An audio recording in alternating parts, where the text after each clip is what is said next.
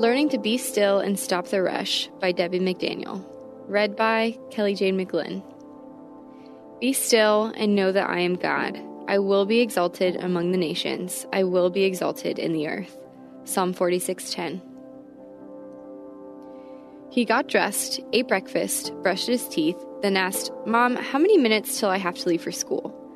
10 minutes, I yelled as I busily worked packing lunches and backpacks. I saw him get out some paper and markers.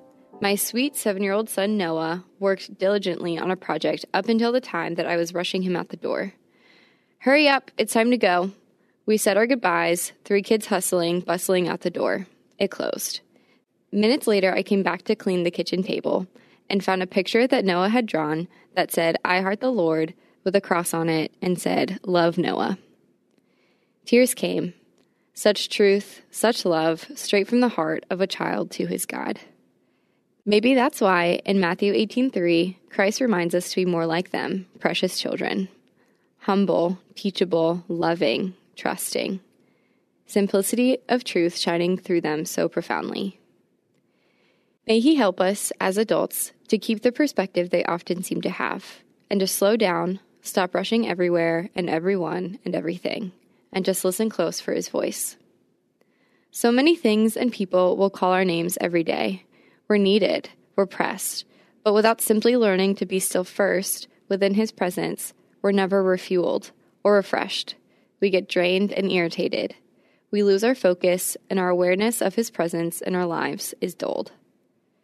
In the midst of busyness and hectic full days, I'm reminded again to stop for a few minutes, focus on the most important, and ask God to make my heart more like His.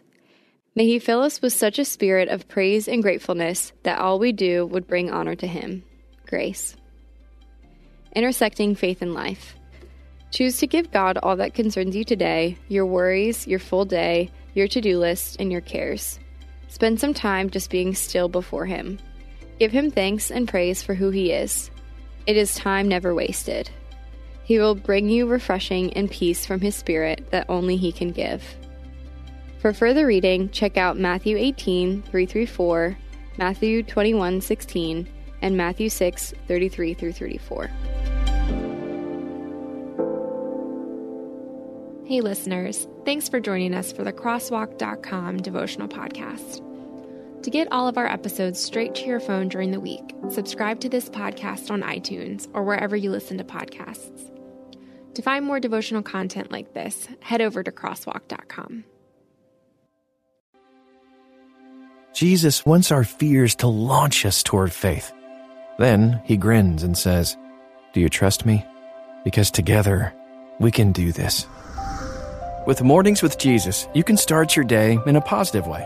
Find hope through inspirational stories and scripture. Go to lifeaudio.com or search your favorite podcast app for Mornings with Jesus. You can also download the Abide app for biblical meditations at abide.com.